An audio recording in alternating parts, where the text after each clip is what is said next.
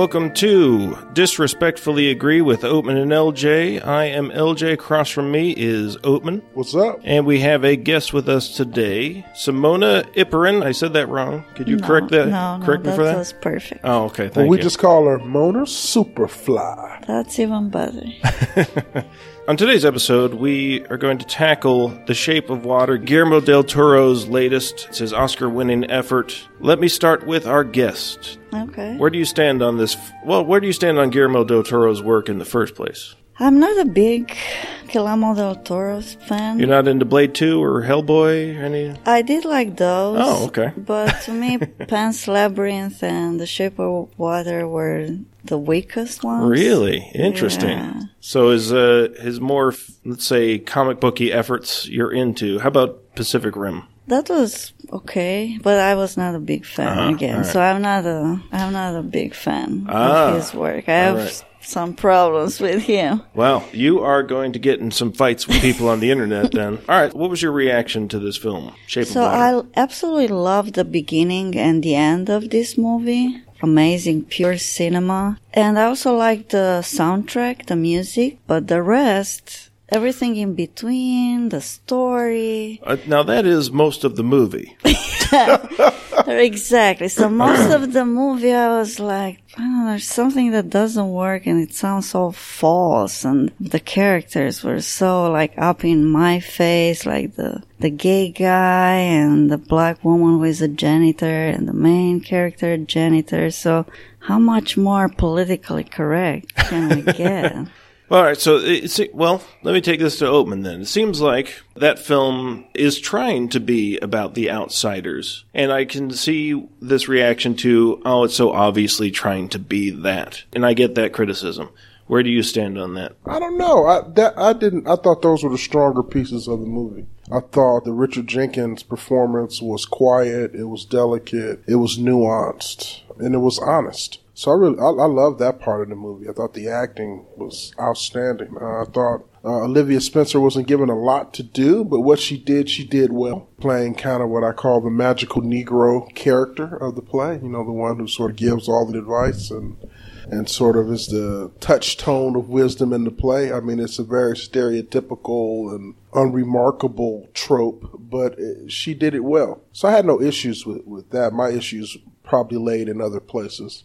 And some of my issues were more genre specific. This film is sort of a mixture of science fiction and fantasy, and I tend to lean more science fiction than a fantasy fan.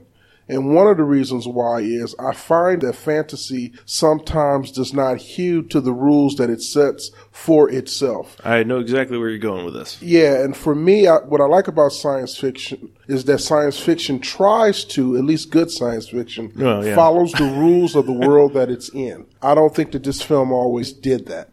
And to me, that's the fantasy side. To me, fantasy is sort of a store shop window version of science fiction. It's beautiful when you're looking on the other side of the storefront window. Just don't look too closely, because once you get closely, you find out that the product inside is fairly shoddy. And I use that analogy to really talk about the logic of some of the things that happen in the film. Those were the things that bothered me. The acting was wonderful. I don't know how anybody can critique the acting. The actors here are master actors doing fairly good material in a beautifully set film. It's sort of the logic of it and the storytelling that falls down. And I find that with Del Toro's work, that's where I usually fault him, in the storytelling sometimes. The visuals are beautiful. It's beautiful to look at. And this film is just gorgeous. Each shot could almost be taken as an individual picturesque frame of a picture or a painting. Mm-hmm. When you get to the logic, like there's a scene in here where she fills up her bathroom and none of the water leaks out, and it fills all the way to the top of the ceiling. And I remember thinking, nope, I'm not riding with that. That's bullshit, and that makes no sense in this world. Mm-hmm. So that was some of my issues. I respected the fact that they actually did a very interesting thing here. They said, let's create a dystopian world but let's not do it from a contemporary place. Let's create a dystopian world from a 1920s perspective. So if I was a 1920s science fiction or fantasy writer, what would a dystopian world look like to me? It even had the tropes of communism and socialism and communists running around trying to sabotage things. The visual work was all sort of 1920s dystopian work. I thought that was brilliant, but I just felt that they violated their own logic over and over again, and those were the parts that threw me out of the film from time to time, including, and I know Mona liked the ending. I hated the ending. I hated it with a raw, unyielding passion. Let's hold off on the ending for a moment until we destroy the ending here. Just in case anyone hasn't seen it, we'll come back to that. Spoiler alert. Yeah, I know. I've got to preface all these things with a little spoiler alert. I forget to do that. I want to say that I totally agree with everything you said. So I don't have a problem with the actors. So I totally agree that the actors did a great job. I also totally agree with you that Guillermo del Toro does not know how to tell a story. That's his biggest problem. So I agree with everything you said. I also get in fights with people on the internet about Guillermo. He is beloved by movie fans because he is such a movie fan. I feel like a lot of directors get a pass who are big movie fans. Now, you might argue with me on this, Oatman, but Scorsese, I think, is beloved by movie fans because he's such a movie fan and historian, but I've never enjoyed one of his films. Of who? Scorsese. Are you insane? I know. You're going to get... That's the thing. Yeah, what do you mean you've never enjoyed one of his films? Mona, thank you. You're on my side? So you've not seen Casino? I have. And you didn't enjoy it? Not especially, no. And you didn't see Goodfellas? I saw that. And you didn't enjoy it? No. The Mean Streets? Not seen that one. None of that. I mean, what do you mean you've never enjoyed the Scorsese film? No. And the more he collaborates with Leonardo DiCaprio, the less I enjoy his work. Insanity. You're insane. Leo is we're going to get off topic on the Leo thing. Leo's a brilliant actor. He acts harder than anybody else. It doesn't mean he acts well. He acts extremely well. He acts hard. No, that's what he does. Well, he acts super hard. He's definitely cute. Oh well, sure. Well, yeah, he's an attractive man. I wouldn't kick him out of bed. I'm not saying that. That's besides the point. You have never seen a Scorsese film that you liked? No. Me neither. Thank you. You didn't like Goodfellas? No. You said you like storytelling. I liked the one that I liked the most from all the Scorsese movies I've seen was Casino. It was kind of like a video clip. At that time I was watching MTV and was kind of like an MTV video clip. But more than that, I don't get what's so great about him. Yeah, he's fine. He is perfect. He is a craftsman. He's fine. He's fine. He makes a perfectly adequate movie. He puts together the scenes. His actors say the things. Perfectly adequate. Absolutely. You're comparing Scorsese to marital sex. You're insane. What's wrong with that? He's more than perfectly adequate. Marital sex is great, I assume. I guess I can't speak on that. But back to Shape of Water. I'm not a huge Guillermo fan. I agree with everything you said, Oatman. He makes things look fantastic. They never look real, but they look fantastic. But this movie, I'm going to take issue with one of your critiques about this being fantasy. It's not. It's a fairy tale, which is a different thing. It's related. How's it a different thing? I mean, fantasy is fairy tale. Fairy tales are fantasy, but fantasy is not fairy tale. I would disagree with that. I guess so. But fairy tales are much more fantastical, rely much less on logic, much more on morality tales, bad things happening, things coming out of nowhere, things being unjustified, and especially the endings tend to be absurd and nonsensical, come out of nowhere. Either something good happens, something bad happens, but it's usually kind of just, well, why did that happen? Because magic. That's why. And the characters generally in fairy tales aren't well drawn. At least they serve a purpose, but they're there to serve that purpose. They're not really human beings. If you're talking about a 1600 German fairy tale, yeah, that's what I'm talking about. But if you're talking about, well, the fairy tale genre didn't stop there. I mean, that may be the genesis of a lot of it, but certainly wasn't the end. Sure, but those are the tropes they usually True, play but with. there's a lot of more modern day fairy tales. Like, for instance, I would just point to what Disney did to the fairy tale. They took the fairy tale and updated it, and they certainly created more well-formed characters than were from the original source text. So I don't know that you can expand that. But this is not a Disney film. I didn't say it was, but I'm just saying you said fairy tales. Yeah, I think Guillermo's going back to the older style. That's the kind of fairy tale he's drawing upon. And that's the kind of logic he uses. Yeah, that's what I saw more as a fairy tale, definitely. And especially at the end. I don't want to go to the end, but yeah, I was like, how many more fairy tales he's mixing I guess here? we might as well bring up the ending. That's what we're all dying to talk about. The worst. All right, spoiler for the ending. This is something I think it was so telegraphed. That's what I'm saying. It's so, first of all, let me just say what it is. It didn't come out of nowhere. It's like, No. oh my God, he's not. And I said, no, he's not going to do that. Yeah, well, yeah, No. you hope, but it's all right. So this, the main character, she has 3 scars on her neck. And that's obviously reminiscent of gills. That's what it's meant to evoke anyway. There's also a random reference of her being discovered as a child, either in water or near water. Near a river bank an or orphan, something. taken to an orphanage. And then at the end, we've seen this creature perform some magical healing aspect things. But then out of nowhere, he also has the magic ability to turn these scars into gills for our main character, our protagonist, so that she can now live in the water. Now, the question is, I guess there's a question about whether or not that actually happened.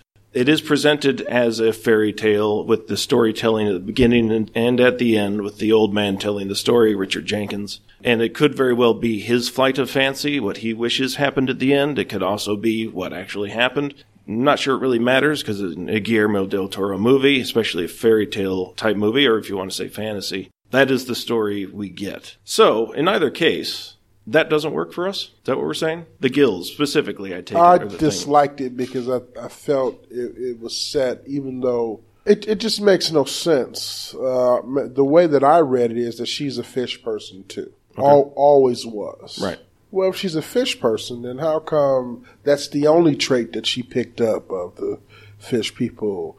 Gills are not just slits on the side of a fish's neck. They're actually attached to internal organs that actually do stuff. Don't bring your science into this. I'm just saying, they're more than just. I mean, and not only that, gills tend to open when you wash your neck. It just made no sense. Which brings me to the fairy tale thing. It's a fairy tale, and it's an ending I think that's that is an insult nonsensical. to fairy tales.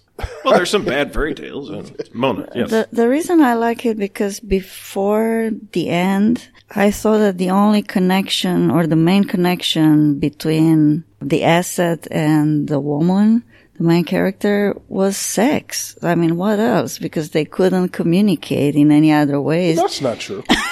They communicated a lot in the film. And that's why in the end I was like, okay, now I got it. They communicated more because they are the same. They are both some type of fish. No, but they were. It's not just sex. That's why I like the end. It's like, okay, I get it now. It was not just sex. But it wasn't just about fish dick, Mona. I mean, it was. If you go back, there was sort of a love of music being shared back and forth. There was sort of a kind of unspoken stuff of kindness, like when he was being beat. Like when he's being beaten or whatever, she comes and she touches him and then she feeds him, which is a very primal thing. That's not about sex. Her playing music for him is not about sex. That's about connection. It's about connection. That's about, her looking into his eyes with her kind eyes. But she does prefer aquatic erotica. Right. I mean, who doesn't? That's my, I'm just saying. I'm not saying it's well connected, but it is. No, I'm just saying there was more. This was not about sex. I read it as being mainly about sex. That's an interesting peek into your personal life. Well, I mean, to be fair to Mona's point, she does. Now, this is true of any movie in which there's any romantic movie or romantic comedy or whatever. Once, a couple is together, there are shots of them being happy and afterwards. But she does seem to be much more content with herself and comfortable with herself after this first sex scene. Yeah, and why she played music for him and fed him to have sex with him. That was the main goal. I don't think that's to have sex with him. I think she met somebody that was like her, not because she was a fish and he was a fish, but because she couldn't talk and he couldn't talk. And she met somebody who she could actually communicate with on a different level. But I don't think it's about sex. I mean, the sex is just one creepy, weird aspect of that. It's sort of the end point of a journey. I don't. Are you slut shaming her? No, I'm just saying. I don't think she looked into that tub when he sticks his big clammy hand up there and said, "Man, I got to get me a piece of that." I think the connection happens when she's feeding him and she's looking into his eyes and she's feeling sympathy for him and reaching out to him. And I think there's a transference that happens. That's very subtle, but I don't think that's about sex. Of all the issues I have with the film, I don't think that's it. But they have that tender moment in the tub where he makes a move and she freaks out, but seems like she was sending out vibes beforehand, and just it took a moment for her to recognize, oh yeah, I did want to get in. I'm not saying that sex isn't a part, but I'm just saying it's a destination along a journey. I don't think her main thing was, oh, I got to get me a piece of some of that tuna. That is not the purpose of what she did. How dare you say tuna? I think that's how women perceive. Like, that's interesting because I'm the only woman here discussing with two guys, and during the movie, that's what was funny to me. There were girls around me, and during the movie, the only comments I've heard from the girls were like, about how the sex work and how the thing came out. And when I got out of the movie theater on the hallway and on my way to the car, all the girls around me that I didn't know, but I was trying to hear what they were saying, they were talking about exactly the same thing. The sex scene. No, that was Octavia Spencer's question as well, to be fair. Yeah, she was, yeah. Look, I'm not saying that isn't a shocking aspect of the film. I agree with that. And I think it is a question which goes to my logic thing of how that works. I'm just saying the way he set it up, and he sets it up before, I don't think for that character that's what that was about. Just like when I saw Monsters Ball and Halle Berry and Billy Thornton on that floor, that sex scene isn't about sex. That sex scene is about her trying to connect to another character so she can feel something other than pain. So even though it's a shocking sex scene and almost horrific for some people, I don't think the scene for the character is about sex. To stick with the Monsters Ball comparison, though, that moment isn't really about healing. It's not about finding somebody to be with. I didn't say that.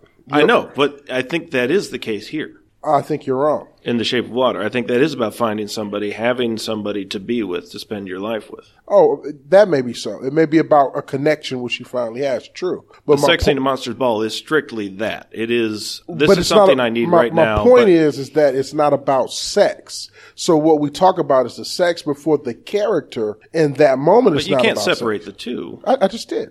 I know, and I'm saying you're wrong. I'm saying for Halle Berry, yes, it is separate. It's about her feeling something other than pain. And for this character, but it is not here. Whether she has sex with that character or not, she connected to that being in a way she hadn't connected to anything else.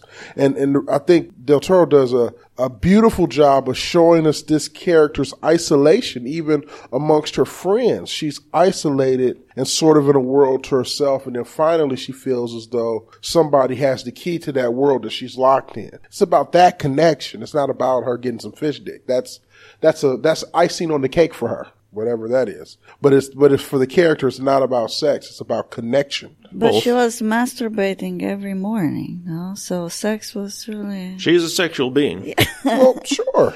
But I don't think that's what that was about. I think, deaf or not, she could have got a taste. Sure. Yeah, I mean, was Michael Shannon, Zod from Man of Steel. Can we talk about his character for a moment? Yeah. I'm not sure where I stand with him. Great actor. I think the performance is great. I have issues. It goes, I guess, to the fairy tale thing. He is Gaston in a way. But I don't know. But he also seems so otherworldly and detached. It's so obvious that he's meant to be the villain. I mean, I guess that goes to the fairy tale thing. I just don't know where... He seems neither here nor there, neither fish nor fowl, pardon the pun. Where do you stand on his performance in this film? Yeah, I think it's the character in the story. Again, I have no problem with the actor, and the actor did a great job. But the character, I feel like that's Guillermo del Toro's problem. He does the same, like in Pan's Labyrinth. The villain was the same, like a guy was married to the girl's mom and was the same way, like such an evil person, out of this world evil. So kind of in a way he's the same as the fish, because they are both so out of this world. But to me, I thought it was more of a caricature, so he was shown too much in my face, like, look, this is the bad guy. Yeah, I mean, he was magnetic on the screen. It's like I enjoyed the performance, but it just, as kind of interesting as it was, it just pushed me away at the same time. I had no problem with that. That part was okay for me, largely because, and I agree with how the character is drawn, but I think there are times in which the character can rise above the writing. And we just have a lot of examples of that, where the director is trying to take a character one way, but the actor takes it another way. And I think that's what I felt in this film. It reminds me of that schism that Spike Lee had with Annabella Sciorra in the film Jungle Fever. He had one perspective on the female character. He believed that she was having sex with this black man to have an adventure. That's what Spike Lee believed. Annabella Sciorra felt like she fell in love with this handsome, attractive black man who's intelligent. Why wouldn't she fall in love no matter what color she was? And I dare you to go watch the film Jungle Fever and you tell me who won that argument between the director and the actor. The person who always wins that argument is the actor. And I think that's the character that was drawn for Michael Shannon. I don't think that's the character that he plays. I think he infuses it with some very interesting touches that I think make it rise above what the writing was. Like, you say he's out of this world evil. Well, I don't think he's out of this world evil. There's a scene at the end with Octavia Spencer when he's clearly been pushed to the end of his rope. He didn't hurt Octavia Spencer. He could have. He didn't hurt that husband. He could have. But his mission is to stop this fish, which he feels is a threat to both his career and to whatever. And he does that. And I think he does a really good job of raising the character up. I thought it was really good. I thought it was one of the shining points of the movie for me. I did like the scene when he bought a Cadillac or what car. Oh, yeah. That was a cool. It was a weird moment. Why'd you like that? Because that was an interesting character moment for him that suggests to me, for such an alpha male to be so easily swayed by a car salesman. On the 50s dad. Yeah, I gotcha. And when he has that 50 sex with his wife, I thought that was great. That was great. Where he comes in with his wife and she's sitting there and just like, hey, honey, you want to come up to the bedroom? And she goes up and he just gives her that quick bang out and then sort of skips out. He's the 50s dad. And I thought it was an interesting commentary on it. And I think Shannon played it well. He's a little racist. He's a little this, he's a little that. Yeah. You know?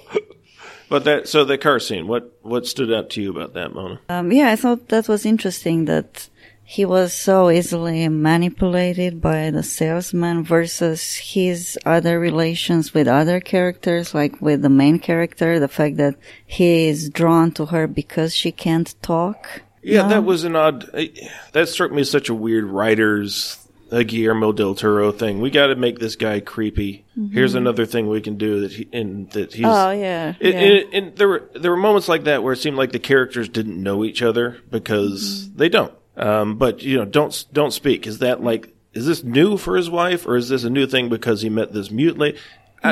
Those kind of connections are there because we're supposed to be creeped out by this guy, and that's not the only example of it. But it just seems just really manufactured and forced. Yeah, I had that feeling about the character. Yeah, I agree. Those are the moments where I'm like, oh, that doesn't make sense. Yeah, like there's so much good in the film, but there's so many moments where it just pushes me out of the film where I'm like, that doesn't belong there. That's manipulation. Mm-hmm. That's the writer trying to shove an emotion down my throat. I just had too many of those where it just popped me out. Again, back to my you can give this movie a pass because I think it is a fairy tale. I think that's what he's trying to do, and I think that's why it got a pass in so many ways. But fairy tales, by and large, don't. Especially, as you were saying, you said fantasy. I disagree with the fantasy version of this. Yeah. But when it comes to fairy tales, I agree. If it is just fairy tale logic, this happens because magic, whatever. I mean, Little Mermaid, classic example of, he can use his trident to turn her into a human all of a sudden because magic, I guess. Those moments are nice and, the happy ending, but they're so false. Well, I mean, unfortunately, there's sort of this phenomena of fantasy because fantasy has become so big. Stop saying fantasy. Well, that's the way I choose. Right, what about if we're saying fantasy creeping into science fiction, where you have these wonderful science fiction stories that are infused with these fantasy tropes. And those are the moments that just challenge me. I mean, we saw one recently in the last Star Wars where Princess Leia all of a sudden is some kick-ass Jedi and she's free-floating through space. There's more than one of those in The Last Jedi. Mona, you had what do you want to call it? I was saying, so I like to use the word fairy tale, but kind of like to make peace between you two. What about instead of fairy tale or fantasy, if we're saying magic realism? Or, we could do also, Mona, we could just decide that I'm right. We could. And move on. But that will not happen. How about we do that? No.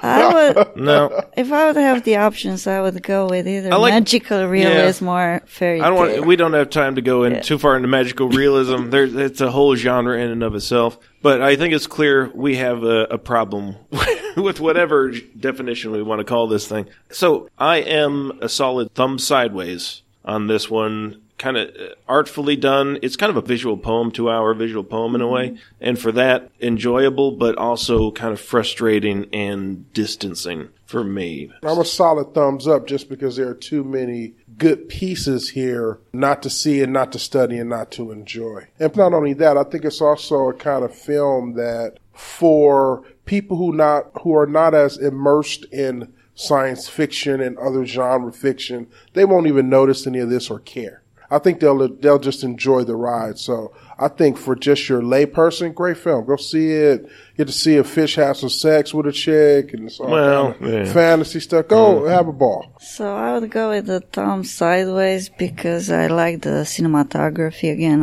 I love the beginning and the end, but not skip ahead. The poem. Yeah. So it was like, I like Tarkovsky movies or movies that are kind of cinematographic poems, so that's why Mona likes the weird stuff. The weirder and more European, the better. Yeah, because that's where I was born and raised. But, there's a fish dying in the middle of a field, and we watch it for 2 hours.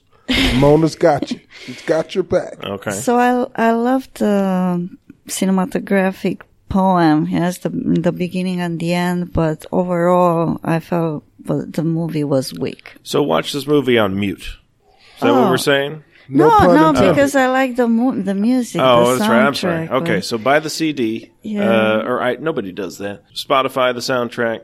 Watch the movie on mute. You'll have a ball. Yeah, and when you're listening to the soundtrack, pay attention to the scene when the mute woman is singing. Oh yeah, that was hated that scene. You hated it. Hated it. Why? Wanted to smash my computer screen. Come on, Flights of Fancy. What's wrong with that? Oh, you didn't watch it in the movie theater? Thank God, no. Thank God, no. I hated that scene. Why? I need a reason. Before we go, we got to go, but give me a reason. It just was so cheesy. I mean, it was just, I can deal with some level of cheese, but goddamn, does it got to be goat cheese? I mean, it was just cheesy. And she's doing her Fred Astaire. I'm like, okay, enough. That was the whole point, man. Guillermo loves movies. Yeah. So you must love him. Yeah, I like him. I think he does good work. I mean, I loved Hellboy. I love both Hellboys. I thought Pan's Labyrinth was interesting. I like Pacific Rim. I think he does really good work. I got no problem with the guy. I just think sometimes his storytelling leans too much towards fantasy as opposed to science fiction. If he stayed more science fiction-y, I'd like him better. All right, that said, Oatman, thank you. Mona, thank you for joining us in this episode. Thank you, guys. And we will talk at you next time. Bye. Peace and chicken grease.